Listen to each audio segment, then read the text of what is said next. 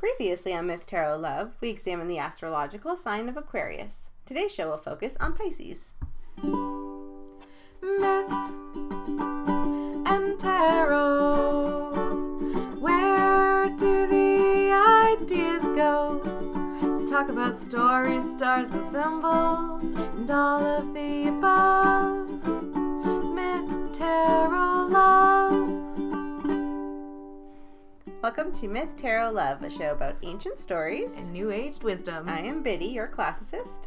And I'm Rose, your resident tarot practitioner. Welcome back, everyone. Hello. Hope that you've had a good month. Yeah, it's weird doing these once a know. month now. But I think it makes the most sense for us to release a podcast at the beginning of each new astrological sign or sun sign. Mm-hmm. I like it. I feel like, it is a good kind of initiation of the energies of that sign, if you will. Exactly. Yep.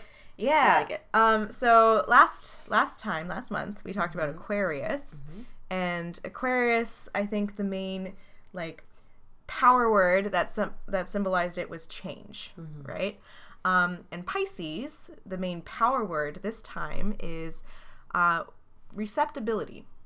Okay. Reception. And I'm going to explain why I think that. Pisces in general, people who are born in March, if you will, late February to March, or to late March, if you will. Those people tend to be described as artistic, intuitive, compassionate, emotional, and did I say compassionate? I said that? I should say it twice. I should say it twice, yeah. So lots of things, right? Kindness. But I think all of these are actually just expressions of their ability to be receptive. And also, something that Pisces are very much known for is kind of a psychic connection, if you will. So let's talk about that. All right. So generally in our podcast, we don't normally talk too much about specific beliefs. There's only so much we can talk about because tarot itself can be a form of belief in its own right. We try to be as neutral as we can and to present the information kind of from an unbiased perspective. Exactly. Understanding that we are talking about tarot and that it is inherently in the quote unquote woo sphere. Exactly. Yeah. Exactly. But, so Pisces in general is known as being a very spiritual sign. In fact, so I don't know if you listeners have heard of the Age of Aquarius at the end of months. Oh my gosh. I know. I'm going to be stuttering on that for a while. Fine. But at the end of our last podcast, I sang a little, this is the dawning of the Age of Aquarius ditty, if you will. And that whole idea, the Age of Aquarius, and the age of, is that we are now in the Age of Aquarius, which means that the sun, the solar equinox, if you will, occurs in Aquarius. Right? And before that, however, it was in Pisces. Yeah. So when I was looking for information for this podcast today as well, what I came across, some people are saying that we are about to enter the Age of Aquarius. And Exactly. It hasn't happened yet, but basically we're on the precipice either before or after. But before Aquarius, like you said, came Pisces. Exactly. So, there's still some debate about whether or not we're still in the Age of Pisces. Personally, I think we're in the Age of Aquarius. Okay.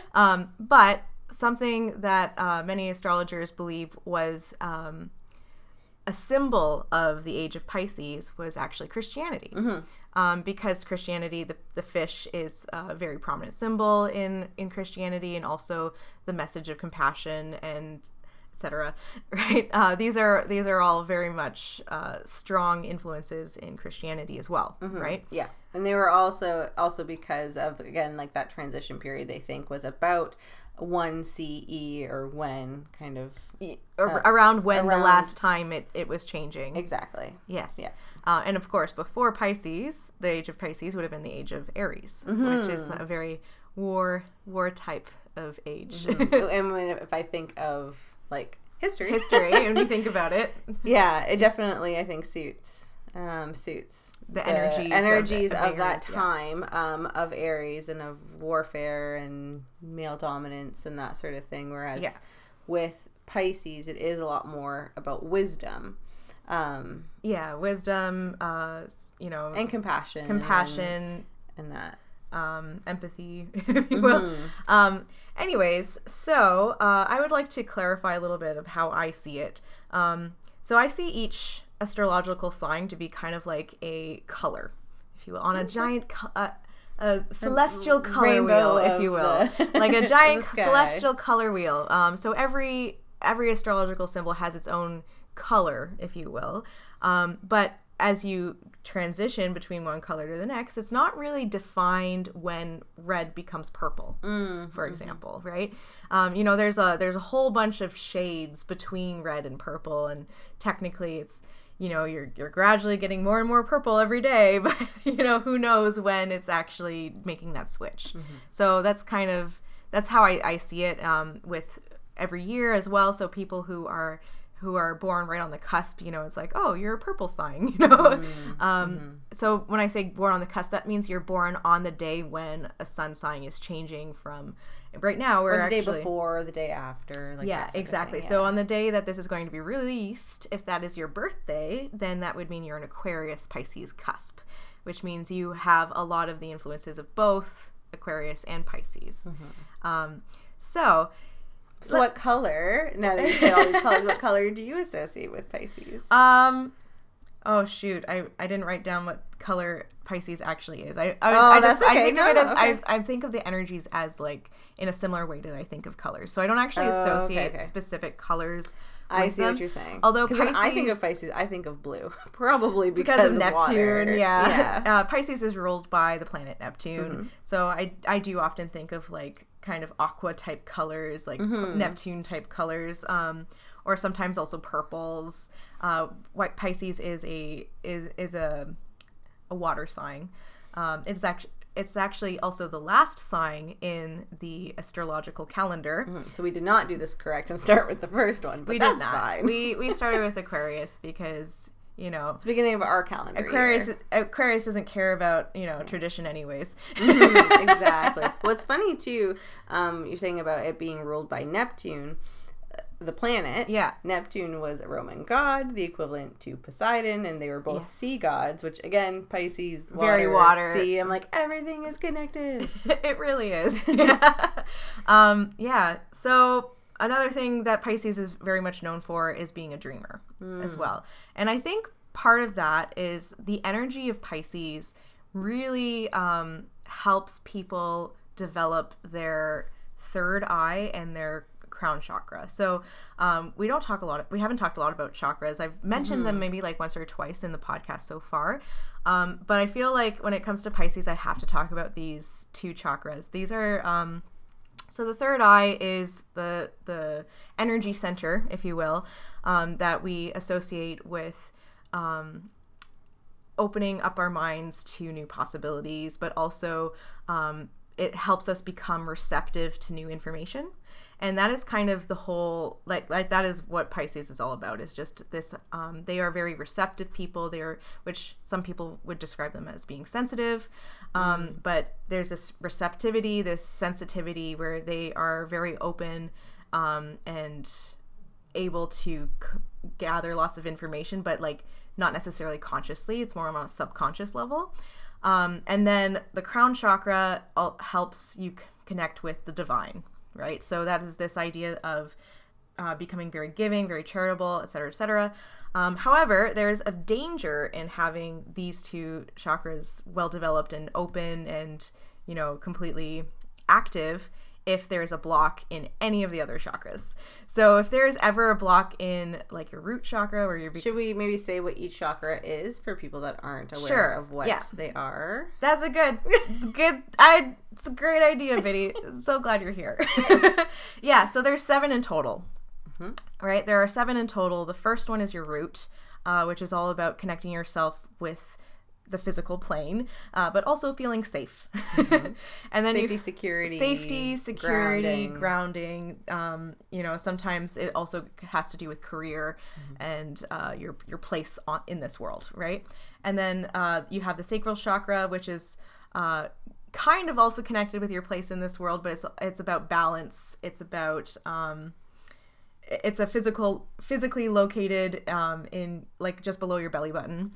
It is the reproductive organ. It's very sexual. It's creative. Well. Yeah, but it's also of desire, right? So if you have a block in this chakra, sometimes you'll tend to overeat, maybe, or maybe be drawn to overconsumptions of pleasures. And then you have your solar plexus, which is in the tummy region.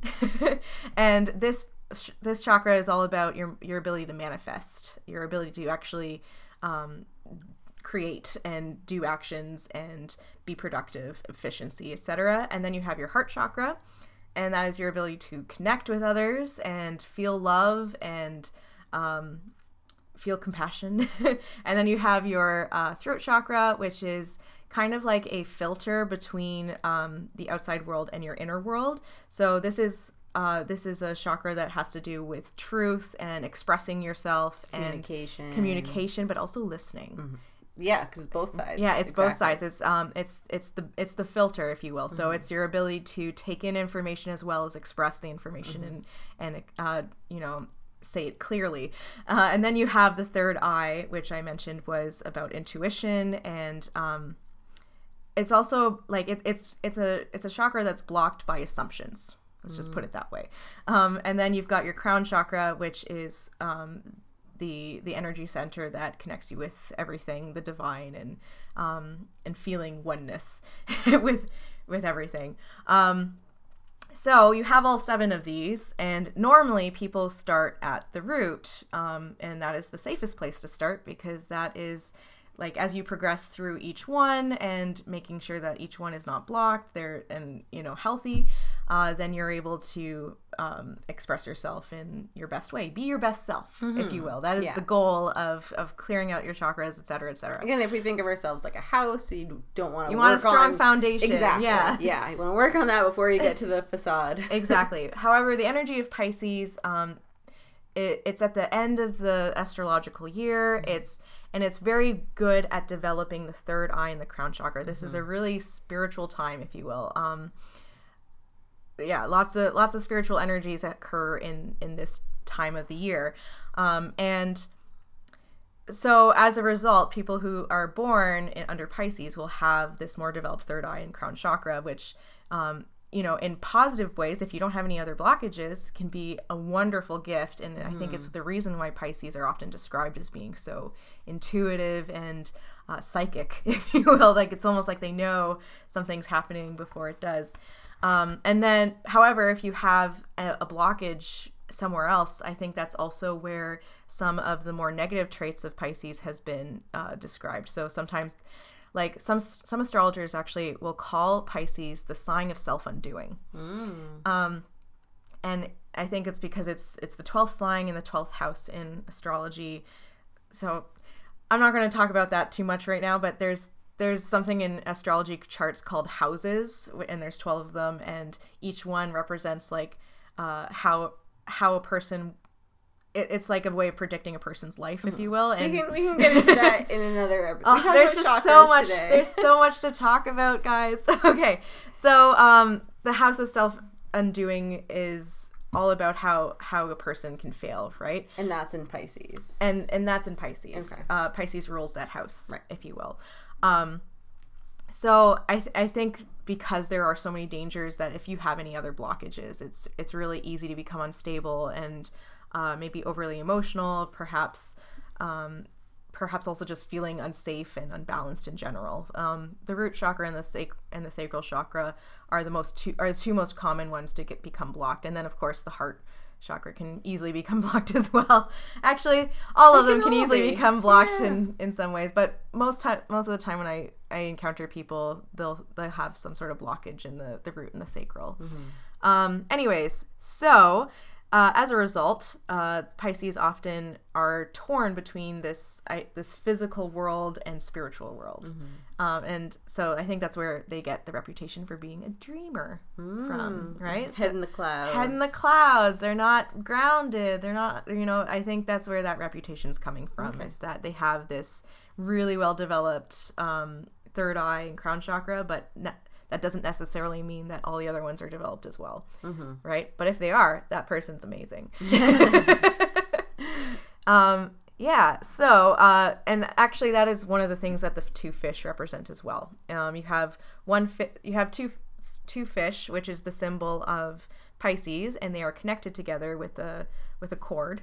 And so one fish represents kind of the person's physical motivations, and the other fish represents their spiritual motivations, and they're in opposite directions. So sometimes that carries over to Pisces energy, feeling like you're being torn into two opposite directions, and but they're slightly connected. So that's my spiel on Pisces. But let's hear a little bit more on the Greek origins, if you will, or just the origins in general, for sure. Yeah, so it's kind of funny. Historical. I was just saying before we started recording that I'm laughing because like all of these astrological signs have a basis in mythology, in Greek mythology. Yeah, all of them. I will admit I didn't know this. And it just makes me laugh because I'm like, oh yeah, we can definitely do this. I'll make it work. Oh, and yeah, like, no, it will actually work because every sign actually is a Greek story. Yes, Greek or Babylonian or Sumerian or something, but it definitely has a mythology associated with it. So it makes me laugh and smile. Classics, and it's still influencing us today. There we go. See? Didn't know. Yeah. And the more you know, right? The more you know. So the story I'm going to talk about today is a Greek myth, but I feel like, and with some of the readings that I've done, the myth is even probably older than that. It's just been kind of redone in the Greek style, because the story takes place along the Euphrates River. So I feel like it probably was more of a Sumerian story that just got, again, I don't want to say appropriated, but well, it's kind of like how the Brothers Grimm might have come up with Cinderella, but it was redone by Disney, and everyone knows the Disney version. Yeah, there we go. That makes me feel better about it.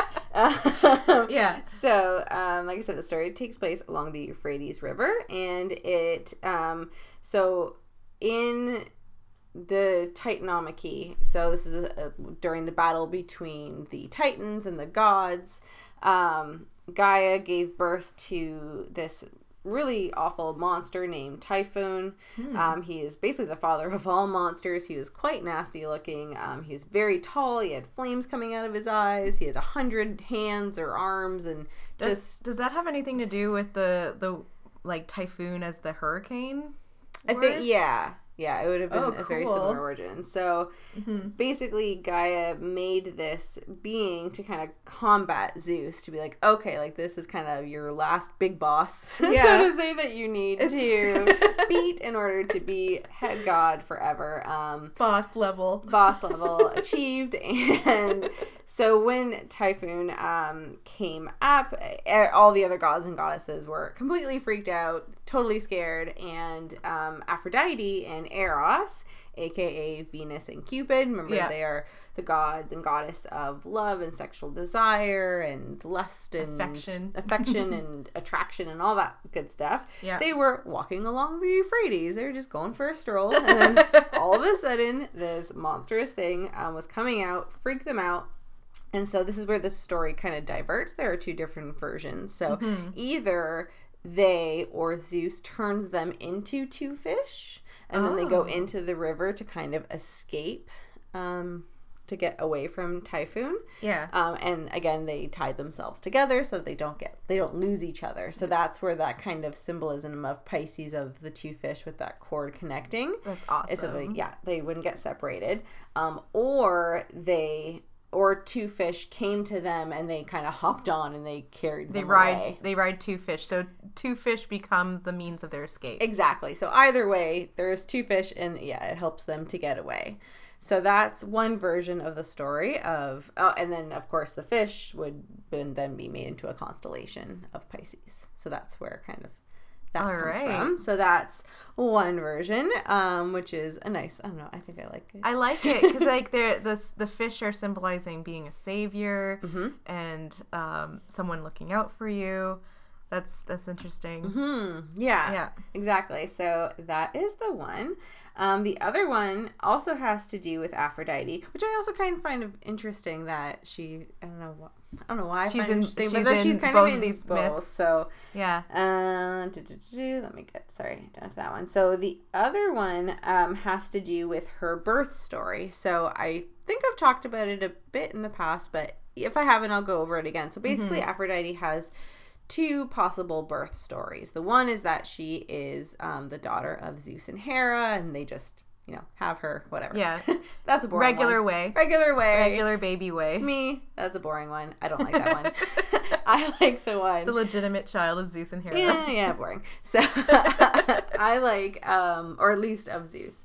The one where so another version also comes from Hesiod, like the previous story that I was telling you comes from. But with this one, she is born from... Okay, I'm going to backtrack so I don't want to spoil it. So basically, so Zeus, there's Zeus, Kronos is his father, and Uranus was Kronos' father. So I'm pretty sure I've said this story where Kronos kind of cut off Uranus' testicles with a giant scythe because he wouldn't leave Gaia alone. Yeah. So he's like, I'm going to neuter him, and then they're going to be separated and everything is going to be good. So when that separation happens, Uranus' testicles kind of bounce along the earth, and beings just spring forth from it because it's super fertile, and then it ends up in the water. From there, the story goes that Aphrodite was born basically from the water, from him kind of the testicles going into the water. The part that I didn't know until looking into it now is that according to one myth, there were two, I'm not going to say the Greek word, basically sea centaurs. So, a centaur is like a half human, half horse. There are apparently these two sea centaurs that actually helped to bring the shell that Aphrodite was in to the seashore where she was then birthed. She came up like fully formed as a goddess, and in gratitude they were then turned into the sky constellation of Pisces. Wow. Yeah. I love that Aphrodite is such a big part of the myth of Pisces. Very big. I don't think I mentioned this, but Pisces are often described as being very romantic. Oh, so I wonder if maybe that has something to do with it. Maybe. I don't know. Yeah, definitely a lot of, I guess love and desire association with Aphrodite and with... Well, she's pretty much like a synonym for sex, isn't she? In some stories. Yeah. They were overcome by Aphrodite. Yeah. It's kind of like I think a really polite way of saying they got it on. Pretty much, yes. I can't remember. I think it's in the Homeric hymn to Demeter that they say that, and going through that hymn with some of my students, they get a little confused. They're like, why is Aphrodite there? Like, what's going on? And what happened? I didn't know this had anything to do with Aphrodite. Just means that they're sleeping together. It's just a nice way to say it. Yeah, when you are offering the rites to Aphrodite, basically, that's how you do it. That's how you worship Aphrodite through sex. Oh, that's interesting. That's a whole other dimension. We haven't really talked about worshiping the gods yet. I guess we haven't. So for Aphrodite specifically, that is how you worship her. And if you don't engage in sexual relations, she could get mad at you and do things. Are there stories where she gets mad at people because they didn't? Yeah, they didn't worship her. Yeah, if you will. There's a Euripidean tragedy. Oh no, I can't remember. Maybe that'll be in a future podcast. Maybe. But yeah, basically, is it Hippolytus? She makes someone fall in love with her stepson because her stepson has kind of shied away from her, and she worships, he worships Artemis, who is a virgin goddess who doesn't have sex. Yeah. So because of that, Aphrodite's kind of a little miffed, yeah. And makes his so basically he wasn't having love. Enough sex, and she got mad. Yeah, and tried to make it happen, and then just being a tragedy ensued. Tragedy ensued. Yeah. Yes. All right. Well, bringing it back to tarot, I don't know how much time we have. I don't even know if we have time to talk. Yeah, we do. Go. Yeah. For it. Okay. Good. So the two tarot cards that I associate the most with Pisces is first the Star, which is all about having faith and being guided by your faith instead of necessarily by something on the physical realm. I think that has a lot to do with Pisces. But also the World. A lot of the symbolism of Pisces, since it is the last astrological sign, connects with the symbolism of the World as well, which is all about rebirth, about endings becoming beginnings, and also transcendence and becoming one with the divine. Pisces, I don't know if this is true, but I read in my book, which is called The Only Astrology Book You'll Ever Need, I read in there that many Pisces are considered to be old souls and believe in reincarnation. So I thought that was interesting. I don't know if I think I haven't had enough deep conversations with my Pisces friends about reincarnation. So next time you see them, that's what you're going to do. Exactly. So yes, we do have a new tarot spread that we will release for you all that has that was inspired by the symbol of Pisces. Kind of follows along that, and it's also inspired by the Hermetic principle of as above, so below, which is this idea that we have on our own physical plane, we have our own desires, but since this is such a spiritual time, and you know the energy of Pisces is coming in, this particular spread focuses on asking our guides for help. And I think before we were talking about how do we define guides, and Biddy, I really loved what you said about it. I don't know if you remember. What did I say? So basically I really like the term guides as well. Basically it's just someone or something that is helping you in your journey and on your path. So if you don't, it could be an angel. You can call it an angel. You can call it God. You can call it whatever you want. It's just this idea that there is something that's guiding you that's on a spiritual level, guiding you or helping you on your journey. Yeah. So in part, this reading does help to connect with those guides. All right, so your first three cards have to do with your own desires, right? So the first card is telling the seeker what their desire is. The second card is talking about the subconscious influences that would have inspired that desire. And then the third card is the conscious influences that are inspiring that desire. So it's kind of like what's going on in their head over and over again in order to make them want to have this, whatever it is, right? And then on the spiritual side, you have so those first three are kind of like in a line, or like in a not a line. They kind of jump back and forth. Actually, that's actually true. Yeah, never mind. They jump back and forth. It starts in the middle, and it ends in the middle. It starts in the middle and it ends in the middle, but it goes below and it goes above, and it jumps kind of all over the place. And I think that's partly also some of the mutable energy of Pisces as well, right? Pisces isn't necessarily about going in a straight line. It's about going in all kinds of different directions and then coming back in the middle and coming back where you started sometimes even, but changed. Changed for the better. Okay. All right, so number 4, the fourth card is actually an answer or a message that you are being given from a guide. Right? So if you went into this tarot reading with a question, this card would be the answer to that. Or if you didn't go into this tarot reading with a question, this would be the message from your guide. And then the fifth card is a helper that can help you understand the question better. The sixth card is what are the next steps in achieving whatever the answer is, or achieving the desire. What are the next steps that the guide is asking you to do? And then the seventh card is the one that's connecting the left to the right. And it's connecting it through gratitude. So gratitude, this particular card expresses how can you show your thanks? How can you show...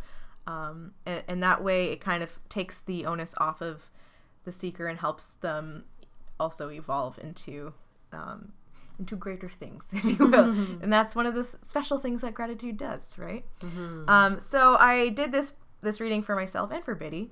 I found it pretty helpful, actually. I really liked this reading. It's nice because it is very specific to the question or to the message. Like, you can get a very like specific answer. Yeah. Like the Celtic cross gives you a very defined image, and I find the Celtic cross is especially good for people who are new to tarot, because it gives you such a in-depth experience with tarot, and it gives you kind of a full understanding of what's your question, where is it coming from, more like a broader perspective of like everything that's exactly. Yeah. It's a lot of stuff all wrapped into one, whereas this is more it's like a quicker reading. You know, it's only 3 cards shorter than the Celtic cross, but it's a faster reading because it is so specific, like you said.